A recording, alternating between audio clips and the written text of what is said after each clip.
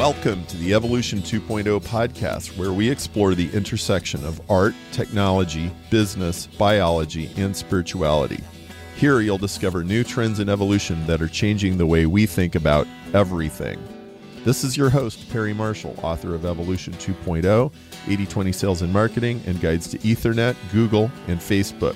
I'm founder of the Evolution 2.0 Prize, a quest for the missing link between earth science, the information age, and life itself. Let's join the conversation now. I'm Perry Marshall. I'm here with Scott Ransom, and we are here to talk about his book, And It Was So. And I have this book because a very, very random friend that I have not talked to in several years who lives in Ohio gifted it to me. It showed up in the mail. Her name is Joy Sherfy, and she said, "Perry and Laura, I think you'll like this book." Okay. And like she's not a close friend, not somebody I would expect to just send me a book, but she's a friend of Scott's. And I dipped in. I was like, oh, this book is pretty good. And so I have Scott here to talk about it. And he is a veteran of the medical device industry. He's on the faculty at the University of Washington, Seattle. He's the director of innovation at the Center for Neurotechnology and is a consultant for the National Science Foundation and the National Institutes of Health. So he's no slouch. And he teaches Sunday school. So wears a lot of hats. And here's the question that we are going to discuss today. There's a lot of people of faith who listen to this podcast, but there's a lot of people not of faith. And there's a lot of people who wouldn't ordinarily think that there is any use for biblical scholarship and theology when considering questions like, where did life come from? Where did man come from? A lot of people think that ship sailed 150 years ago, and that whole conversation is just totally obsolete. And Scott would beg to differ. And this is a very carefully written book. I can tell from the level of scholarship that it took many years to write this book. And so I said, Scott, I want to get you on, and I want to talk about this book, assuming that the people in the audience are not religiously or theologically minded. And we'll let the people who are just sort of listen in. And I want to hear from the horse's mouth why a person should consider these kinds of questions and maybe take seriously when otherwise they would have just let it go. So love your book. Love the fact that you're here. Why don't you tell us, there's a story that goes way back of when this started to be a question for you. So I'd like you to just tell us what that story is. Sure. Well, Perry, thanks for having me. And I'm glad that we both know Joy. She didn't send me your book. She said you had one out there that I absolutely had to read. And when I ordered it, I got your, what I found on Amazon was your book on marketing and using Google. And so I got that. I thought, well, maybe she thinks he might help me market my book. And only after talking with you briefly a couple months ago did I say, hey, there's another book that's even more relevant. I mean, it absolutely was. So I got that, and I've got it right here, and I'm making my way through it, but I've only recently received it. So thanks for having me on. Happy to talk about this. But you're right. The book did take some time to write, and much longer than the writing of it was the researching of it. And the question you ask here is why does it matter to people who aren't of faith? Is a hard one. The much easier question is why should it matter to people of faith? Because that's the road that I came on. And you asked about the story behind it. And that road started as a child, attending Sunday school myself, growing up in a Christian household, but also liking science. And my background, as you said, is very technical. I'm an electrical engineer myself by education, although nowadays it would be called biomedical engineering, but they didn't have that when I was going through school. So I'm very technical, love science at an early age, and had this inherent conflict, which is not rare amongst Christians, that what I was learning about science in school differed dramatically from what I was reading in scripture and hearing at church. And the people that I asked about this, pastors and my parents and Sunday school teachers, while good intentioned, didn't really have satisfying answers.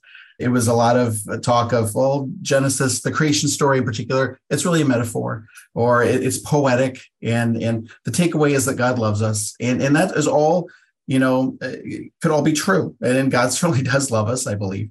But in terms of a scientific argument, it was wanting. And like many people, I put that question off to the side and said to myself, there's some reconciliation. Somehow those two things, faith and science, work themselves out. I don't know what the answer is, but I trust that the answer is out there. And that got me through high school. That got me into college until very early in my college career. I was a member of a fraternity, and I lived differently than some of my fraternity brothers did. And they noticed that. And they said, "What's up?" And I would explain my faith, and they would be interested in that. And one friend in particular said, "You know what? I'm going to go read this Bible you're talking about." And I was elated, right? And I remember that night going to bed thinking, where should I tell him to start? Mark is a great gospel and a great place to start. The letter of Paul to the Romans really captures the Christian tenets well. And I was thinking about all these places he might start reading. Unbeknownst to me, at the same time, in his bunk, he was reading the Bible. And he started on page 1, which is where anyone would open a book to and start reading. But the first 2 chapters he got through, the creation account in Genesis, in the beginning, God created the heavens and the earth and everything from there. He only got to the end of chapter 2, and he came in my room the next day and said, I don't believe any of this. If this couldn't have happened the way this book says it happened, and if this part of scripture isn't true, why should I believe any other parts? And that is absolutely a valid question. And it brought up all those things that I had put on the shelf as a younger child, brought them to the forefront. And so the research that I did in trying to answer that question for myself was for that very reason. How can I answer it for myself? The Bible says we ought to be able to give a reason for our faith. And I felt like I wasn't able to do that. So, but all that research I did was really to answer the question for myself. So if asked, I could have a defense for it. And that research took some 20 years. And it wasn't just reading books. It was, as you got to dig down into the real data, reading journal articles, talking to researchers. And thankfully, I'm in a university environment, academic environment, and I'm able to do a lot of that. But I finally, after doing all of that, again, 20 some years, I got to a place where I'm like, when you go back to the original Hebrew, and you actually look what it says, I do see that reconciliation. I do see alignment between the two. And I'm like, good, I'm done. I got my answer. I'm all set. And as I talked to different people and led home groups and taught adult Sunday school classes, and people would ask me and this topic would come up, and I would give just highlights of what I found. Everyone said, well, you got to share that. You got to write that down. And people used to ask me, what Bible character could I most relate to? And it was always Luke. He was a physician. He was a documentarian. He would write detailed accounts, and that kind of felt like me. But nowadays, I kind of feel like I relate to Jonah more. God said, do this thing. And Jonah's like, yeah, no, not me. That's, and that was me. Everyone's like, you got to write this down. Like, no, I'm not, that's not me. I'm not an author. And it's a controversial topic, and I'm not a controversial person. So I thought the Spirit was working on me. And I remember praying, I can't write a book. I'm not an author. I commute 2 hours one way to work every day at the university. I have no time. And that was always my fallback. A lot of kids, a lot of responsibilities. No, can't do it. And I remember praying that if I didn't have to do that commute, if something happened, I didn't have to commute 4 hours every day, then I would invest that time into writing. That was January 2020. And little did I know, 2 months later, I wouldn't be commuting anymore. The world would be effectively shut down, and all of us would be working from home. And there I was faced with what I had prayed and what I had committed to. And so that was the genesis of writing that text and sharing it. And then I'm like, okay, I'm done. I'm finally done. I did it. I went to Nineveh. it's in your hands now. And God's like, no, you're still not done. I need you to invest in promoting, and I need you to tell people about it. And so when you invited me on here, I was reluctantly happy to accept the invitation. So there's some phrase you have, like whether it's something about whether your parents would be more upset if you're reading Playboy or reading dinosaur books. Could you explain that story? You know, like a lot of kids who are interested in science, I would check out books from the library on dinosaurs. I was fascinated with them as a kid, as many kids are. And in every dinosaur book in the 70s and 80s, when I was growing up, had the very first chapter was a chapter on evolution, or if not the first chapter, somewhere. And my mom would find me with these books, and she would just open them up when she was gathering laundry or whatever, and was just shocked and horrified by what she saw that I was reading. And I would always say, well, Mom, I skipped the first chapter. I'm not, embracing evolution. Please don't think I'm going to hell. But no, that was kind of her feeling that. And she wasn't alone in this. The idea that if you espoused evolution, then maybe your faith was in jeopardy. And it's very true that a lot of people on both sides point to evolution and say, well, evolution, that takes away the need for a God. And so therefore, evolution is truly the enemy. And so that was the stance that she took. And at one point, she even grounded me from nonfiction books altogether from the library. I could no longer check out anything nonfiction, which I give her grief for that. But it was great. I read things like Hardy Boys and Black Beauty and all the things that young kids are supposed to be reading. And it was great. It gave me a love for literature that I might not have had otherwise. But the sentiment was there that evolution was something to be feared and maybe avoided because it was the enemy of the existence of God.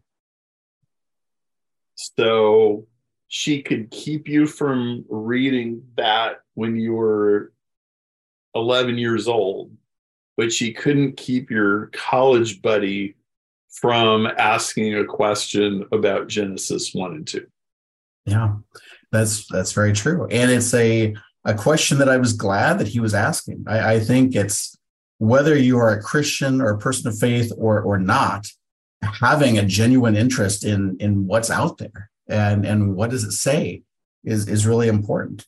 You asked why should it matter to a non-Christian whether or not that the Bible is true, whether or not the creation account in Genesis is true. And there's so many reasons, right? And I don't know how long program you've got, but there's so many reasons, but they boil down really to two classes, I think.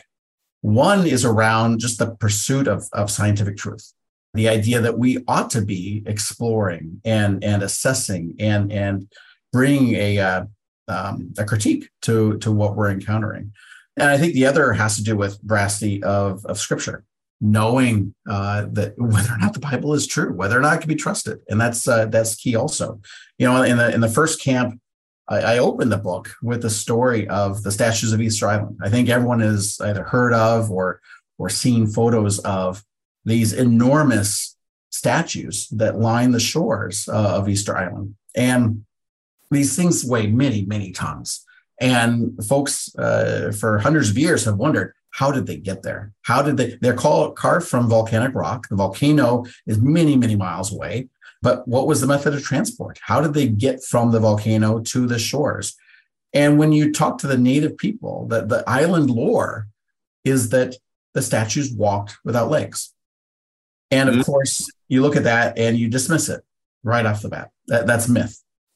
And scientists and explorers and others try to figure out, could they have rolled them on logs? Well, no, there's not really trees on the island to do that. There's not trees to make cranes to set them upright.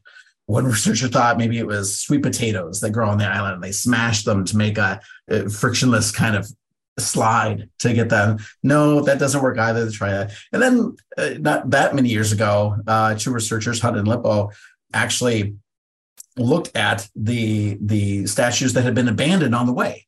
There were statues that didn't make it all the way to the shores, but that had fallen over en route. And the fact that they had fallen over means that they were probably being transported upright like this, right? Wait a minute. They fell over like they're at the bottom of the ocean? No, along the On the path from the island? volcano to the shore. Oh, They're abandoned on the side of the road. okay. And interestingly enough, anytime there's an incline in the road, and they would find these road moi is what they call them. Road moi that were abandoned on an incline were always laying on their backs. But if the road was going downhill and something bad happened, the statue was always laying on their face. So the implication then is that these statues are being transported vertically face forward. And these researchers from University of Hawaii rather, and California looked at these road moi and found some differences to their counterparts that were on the shores. They looked at their eye sockets. Instead of having nicely formed eyes like the statues on the shores, these were like gouged deep sockets, which was interesting. The base of these road moi, these ones that were abandoned, was different also. It's much heavier, so the center of gravity was lower, and it was rounded in front such that the statue would have leaned forward if it were standing upright, whereas the moi on the shores are straight vertical. And so they started wondering, well, are these differences somehow a clue to how they were transported? And the answer was yes. They eventually figured out that, these deep notches in the eyes were actually locations for ropes to be tied. And that if you got a team of 20 people holding a rope on the left side of the statue and a team of 20 people on the right side of the statue and a team of another 20 people holding statue up from behind, then if you do a heave-ho motion with these ropes, the rounded D-shaped front of this statue would actually cause it to roll back and forth like this. And you can look online to see the videos because these researchers actually created a concrete dummy of these statues and attached the ropes and had the eye notches just like there and the front curved D, just like these road moi had. And you can see them using ropes actually making the statue go like this up the hill. And there's no way to describe the motion except as walking without legs. So what was discarded as a myth in local folklore actually was an accurate description of how the natives had gotten these statues from the volcano to the shores. So, imagine, the hundreds of years of off and on research to figure out how this happened could have been saved if researchers had at the start said, well, maybe there's some truth there that we could expand upon and go from. Not to say all myths are true, because that's not the case. But in some cases, just disregarding a folklore or myth could lead you down along a rabbit trail that you spend some time recovering from. That is a brilliant story. So continue, because you're starting to unpack reasons why a secular person might want to take the biblical narrative more seriously. Sure. That's generally one class of reason, is that pursuit of scientific truth. The other that I mentioned is really around the veracity of Scripture. Imagine, like my friend said, if the first two chapters of Genesis aren't true, then how can the rest of the Bible be true? Why should I believe it at all? I think the converse is also true. If you find the first two chapters of Genesis around the creation of the universe, of the earth, and of the creatures that inhabit it, if that is true, and keep in mind, it ought not be true, right? I mean, the guy that wrote it, Moses, some believe others wrote it, but if Moses wrote it 3,500 years ago and got it right, what does that say about the story? And what does that say about the rest of Scripture then? I think just like you can say, if the first two chapters are wrong, I can't accept the rest of the Bible. If the first two chapters are right, when by all accounts they shouldn't be, then it's worth giving the benefit of the doubt to the rest of Scripture and giving it an ear. And I think that's a very compelling reason, because if it's true, if you're a non-Bible believing person, a person without faith, an atheist or whatever camp you fall into, but you're then confronted with some evidence that what the Bible is saying is actually true, that really ought to be life-changing, because the Bible is not a benign document, right? I mean, the Bible makes some striking assertions that if they're true, they are life-changing for all of us. I mean, imagine if you learned that aliens had come and visited Earth, and you had knowledge that, yeah, that actually did happen. How that would change our culture, that would change so many things about our lives, right? But this is no different than that. The idea that a being created us, and not just for fun, but out of love. There's some expectation of how we relate to that being and how we relate to each other in light of that being. That's nothing but life-changing. And so I think for those two reasons, there's utility, and we'd be remiss if we didn't really examine Scripture. And God asks us to do that, right? I mean, He expects Scripture to be examined and to prove its worth. And so I think it's an onus of all of us to look at that. And for Christians, I said at the beginning, the answer to that question is so much easier. For Christians, knowing what actually happened, how God actually did it, there's revelation in that. And I think it's, when you eat some soup and you like the soup, that's really great soup. That's good. But when you actually know about the ingredients in the soup and how the chef prepared them and where the tomatoes were grown and the care that the gardener gave them and the nutrients that they absorb from the soil, and all these things about the making of the soup, you appreciate it so much better and it comes alive. And I think that understanding the science of creation, it's really an act of worship of the Creator Himself. So I think for no matter what camp you're in, I think there are many reasons to examine the validity of the Scripture. So when a Christian friend sends me a book like this, which happens from time to time, sometimes I'll flip through the book and I'll be like, oh dear. Oh, not one of these. Oh, no. So what page was it in my book where you got there? Oh, well, what I did with your book was I'm like, oh yeah, this guy knows science. Oh yeah, he's just not like there are a lot of books a little like this that force fit the scientific narrative into the way that a 7-year-old would read Genesis. And they just smash science flat in order to fit it. And they'll just jam stuff in. And it really irks me when they do that, because I've gone too deep into science. But you're not one of these people. There's some very serious science here, but there's also some serious Hebrew scholarship. And so what I can see that you're doing is you're twisting the Rubik's Cube and you're saying, is there a reasonable and elegant way to bring the biblical narrative in harmony with what we know about the scientific narrative that does not require massive origami maneuvers? Because there are a lot of ancient myths. I don't have any idea how you would make them fit. Like the Epic of Gilgamesh. Yes, I understand it has all kinds of archetypal things in it, and there are psychological reasons why a myth takes a certain form, but I would never attempt to make it line up with a modern scientific narrative. I don't know that would ever be possible. But that's not true with the biblical creation story. Even on the surface, it gets a number of things remarkably right.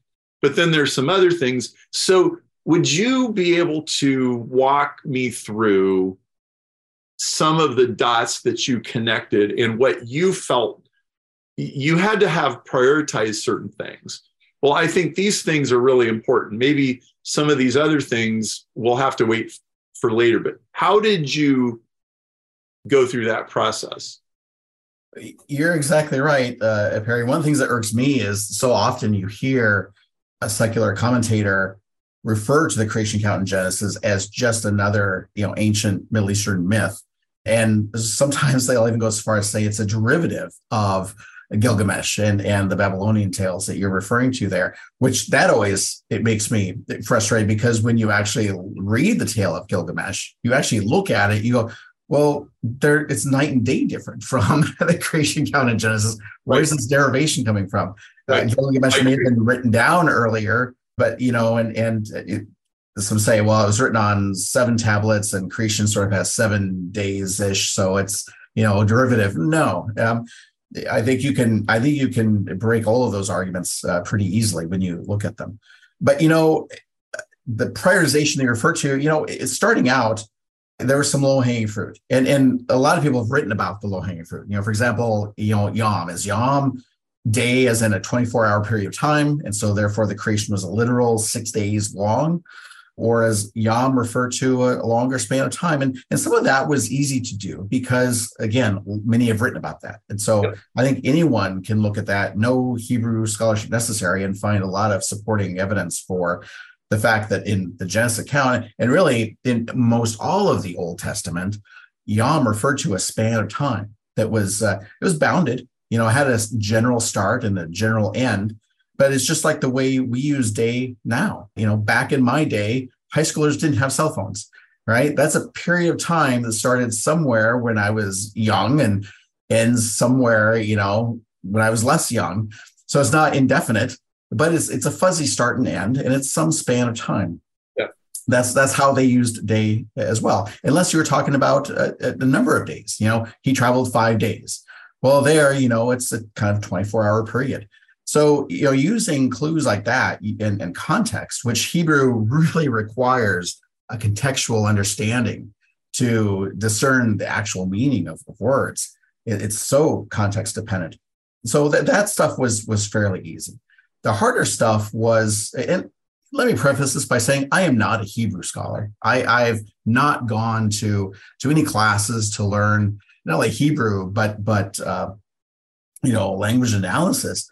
This is really looking at published transliterations, Strong's Concordance, looking at resources that anyone can find easily. I didn't have to go to a library in Alexandria to look this stuff up. Just even the local libraries and online, I was able to find so much of this, and then verifying it with others who were Hebrew scholars.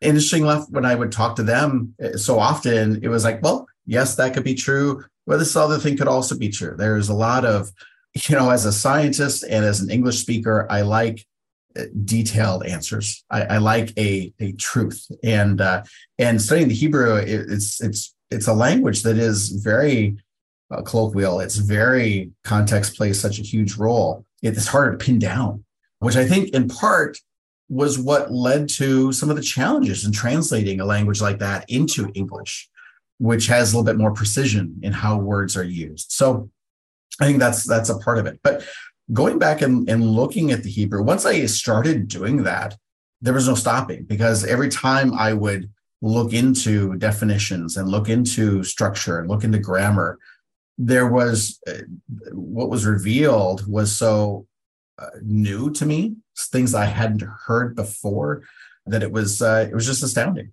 For example, just to throw one out there, when you look at the sequence of animal life being developed on Earth, in Genesis, it talks about things that really are like insects coming, and then you look at great whales being formed, and then you get to mammals and beasts of the field. And as we all learned in school, great whales, they're a mammal, and they descended from land animals. So having them appear first before mammals was odd, and having them appear right after insects is a little bit odd. And how does that even work out? But when you look at the Hebrew, the words that got translated great whale, the word great is the Hebrew word for, and this is great. Hebrew words have so many meanings and it's so rich, but the word great is from a Hebrew word that means long, tall, loud, and haughty.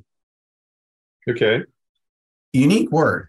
And I asked I taught Awana for many, many years. And I asked my class one time, haughty, what do you guys think haughty means? And the number one answer I always get was with attitude. And that's all right. So, and then the word for whale is a Hebrew word that means monster.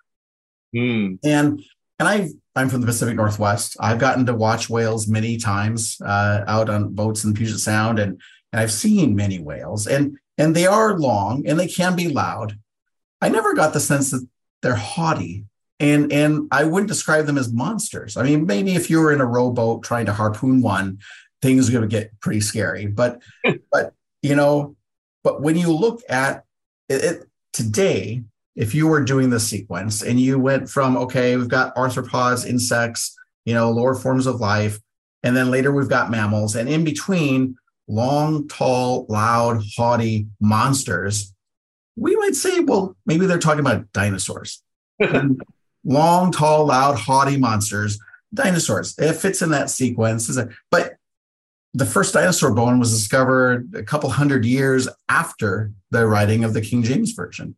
Yeah. And once Great Wales was there, Great Wales was never coming out of that passage in that sequence, right? So it biases, it just pushes everybody's thinking to that automatically without question.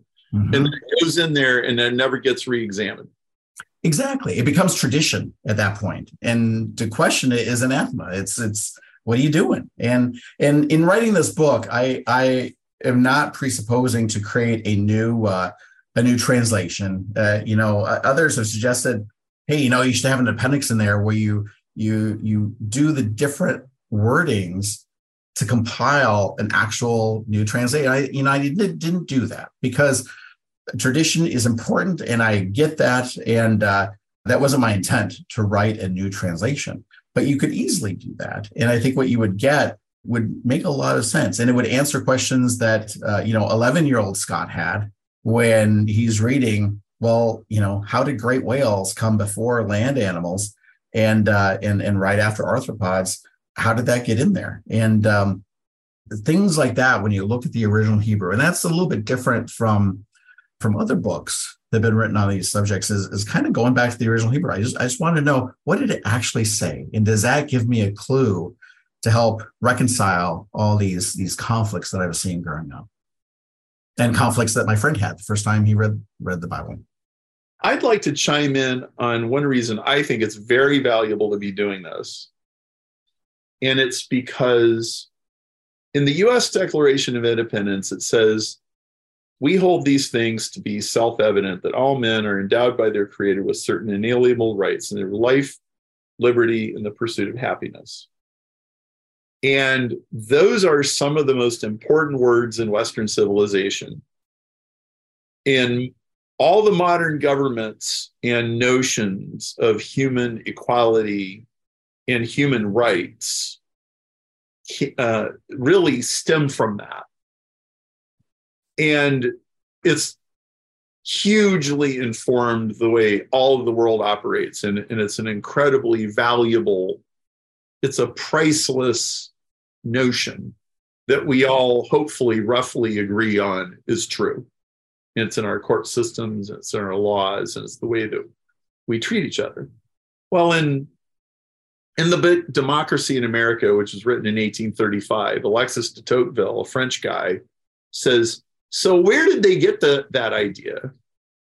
And he lands on it, really partly in the New Testament, in the book of Galatians, and partly in Genesis, where man is made in God's image. And that, in that reading of the story, the Genesis story is not just telling us where we came from, but it's telling us what we're supposed to be and what kind of world we're supposed to be creating. Now, when you discard that and you say it's survival of the fittest and natural selection, you have implicitly discarded 2,000 years of civilization and gone back to animal behavior. And I'm going to say, as an intellectual, So if you're going to discard all of the theologians and all of the philosophers and all of the lawyers and all of the thinkers who worked out these ideas over the last 2,000 years and tell them that your Darwin story is superior, well, you don't get to have your cake and eat it too. Because the same people that want to throw that away, they want to keep their human rights and they want to keep their human dignity, but they don't have a rational argument to support it. And the fact that these stories appear to be in tension with each other is a real problem for a thinking person.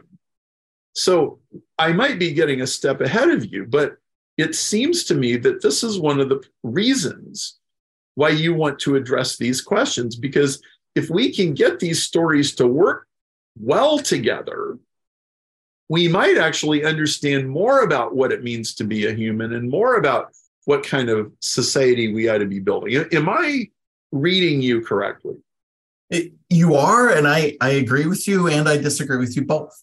You're exactly right in that reconciling these two accounts, and it kind of goes back to what I was saying earlier about the implications are astounding. If the Bible is truly true, if you can trust the veracity of it, then the implications for our life and everyone's lives are astounding. It's life-changing. It's for the very reasons you're describing. I mean, it does speak to, who we are in God's image. How should we be relating to each other and to that God? And it has implications for every avenue of our lives. You are absolutely right about that. At the same time, I think that for some, and I write about this a little bit in the book, worldviews, something that all of us have. And we carry them around with us without even knowing that we have them. And they color and influence everything that we see, everything that we hear. It filters for us what we see and hear. And I think that in the West, especially, we don't talk about worldviews. No one wakes up in the morning and says, I think I'm gonna hone my worldview today. I'm gonna be a little bit more open and thinking in this direction. It takes a lot of work to change how we think. And some of the stuff we're doing at the Center for Neurotechnology, once you get to adulthood, you've got about maybe 15% of your cortex that is maybe malleable at that point, and you can change. So it's hard work to change your habits, your way of thinking, your worldview, the older that we get.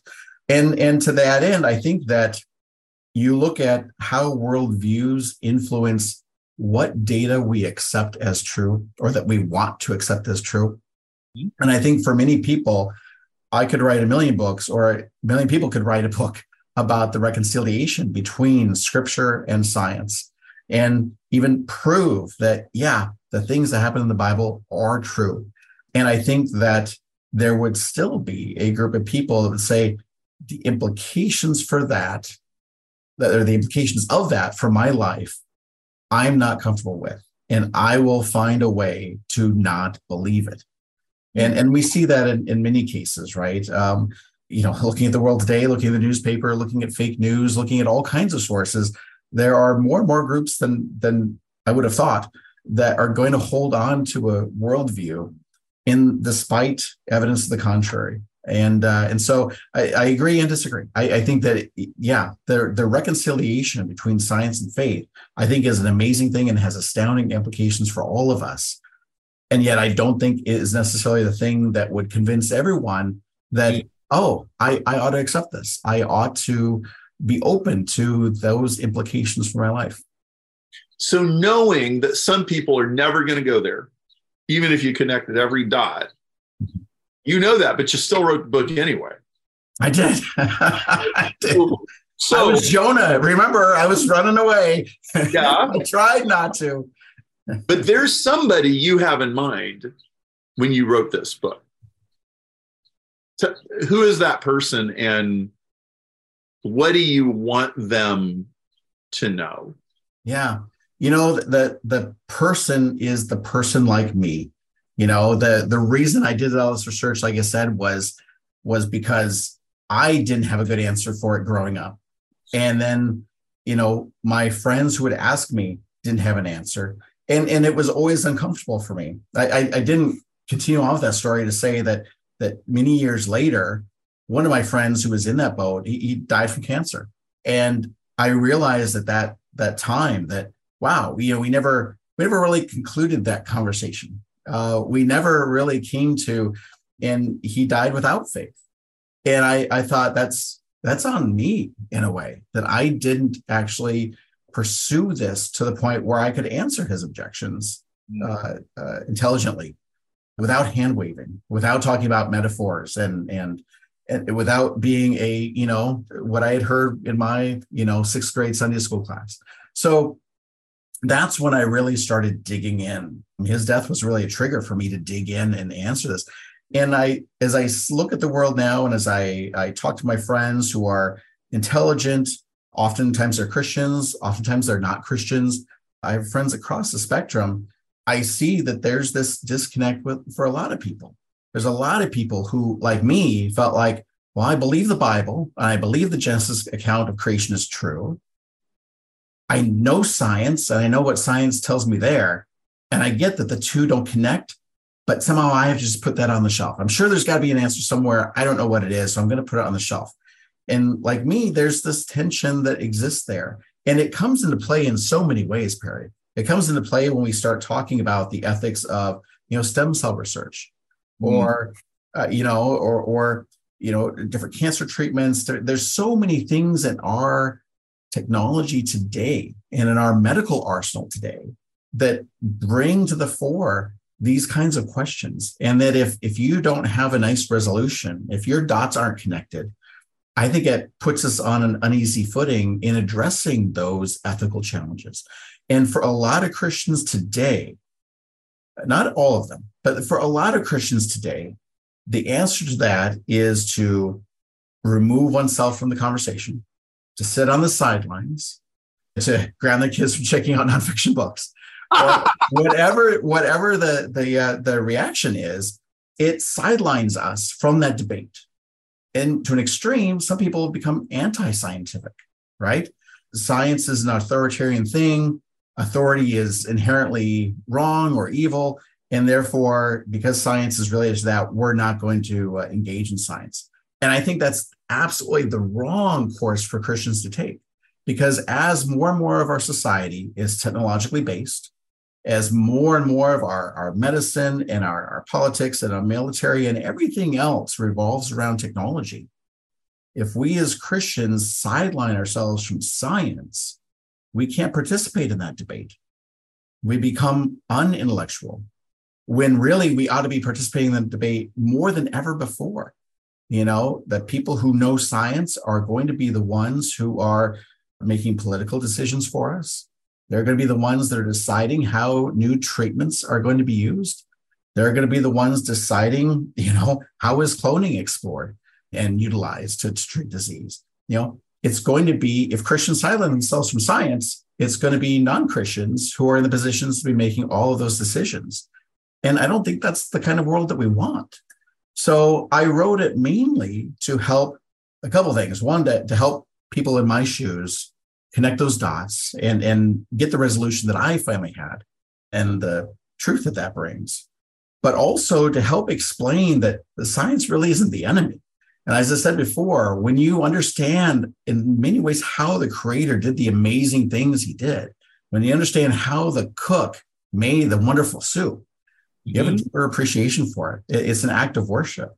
And importantly, understanding science isn't the enemy and that we can revel in what God created for us. That was my main intent, is for Christians to see that science is a good thing. God used science in his creation, and we ought to be thankful and worshipful in that. I really resonate. When I decided to write Evolution 2.0, it was 2009. And the reason that I made that decision was I was aghast, like beyond appalled at the state of the dialogue between science and faith. And it wasn't just what most people would hear on the surface when I say that. It was not only that, but when you went very deep into science, there were many, many scientists who were butchering science badly so as to make it appear that life is random and purposeless and meaningless. And to me, this was the worst kind of vandalism you could imagine. Because you're teaching it in college classrooms, you're teaching it in textbooks, you're drilling it in people's heads. And it is a miserable way to see the world. Absolutely miserable and counterproductive to cure. You're not going to cure cancer with a view like that. You're not going to solve virus pandemics with a view like that. You're not going to do good regenerative medicine. And you're going to do a bunch of really inhumane things. Like you talked about stem cells and cloning and all. Like, we're going to just harvest human beings like organ factories and we're going to solve longevity with some god-awful dystopian world that's a lot closer than people realize. And you would know that better than anybody because of the work that you do. There's a lot of scary things that are going on. There are a lot of scary things that are going on, but there's also, like any tool, there's some amazing things that could be done with them. Yes. And I'm a firm believer that society will use those tools best when everyone is at the table discussing them. Yes, absolutely. Why don't you give before we close, a couple of really satisfying dots that connected for you in this book? Can you give me a couple examples where you're like, wow, I wish more people saw that this scriptural element and this piece of science go together really nicely? Like, any way that you want to approach this, but what are a couple of things that you could share that just are really cool? Yeah. One of them for me, I mentioned before was dinosaurs. The word dinosaur is not found in any Bible, but the Hebrew words long, tall, loud, haughty monster certainly is. And it's right in the proper sequence for where the fossil record shows that they were on Earth. That to me was really phenomenal for me. When I was reading those Hebrew words in the definition, my first thought was, oh my gosh, they're talking about dinosaurs there. And Moses certainly didn't know about dinosaurs. When you look at things like that, another thing too, that he talks about the fact, God was hovering over the surface of the deep. And the deep there is roiling, surging masses of water that cover the entire planet, because dry land didn't appear till later, right? Moses, a desert dweller, by the way, wrote that the earth was completely covered by a roiling, massive sea. He shouldn't have known that, but he did. And guess what? It turns out that, yes, there was absolutely a time in early Earth's history where it was completely covered by a sea, and the earth was formless and void. There was no life on it. It was void. That's what the word void means. And it was formless. There were no valleys, mountains, all the things that we see. The earth was completely smooth initially by the formation of the moon. And there's a long story that I won't go into here about how that happened. But the earth turned molten. And as it cooled and congealed, it was smooth. And it was important that happened because it allowed the iron to sink to the core of the earth. Being molten allowed us to have the core that we do that protects us with our electromagnetic field. We'd be dead from cosmic radiation if it were for that protective field. But the earth had to be molten for that. And as a result, it was smooth. It was a smooth ball. Water arrived, one single ocean covering the entire earth. And when it says the Lord was hovering over, the Spirit of God was hovering over the deep, that hovering is the same word that was used when talking about a hen sitting on its eggs. There was this expectancy. It was a hovering with expected intention. Something was going to happen. And I believe that sets the stage for all the rest of the account.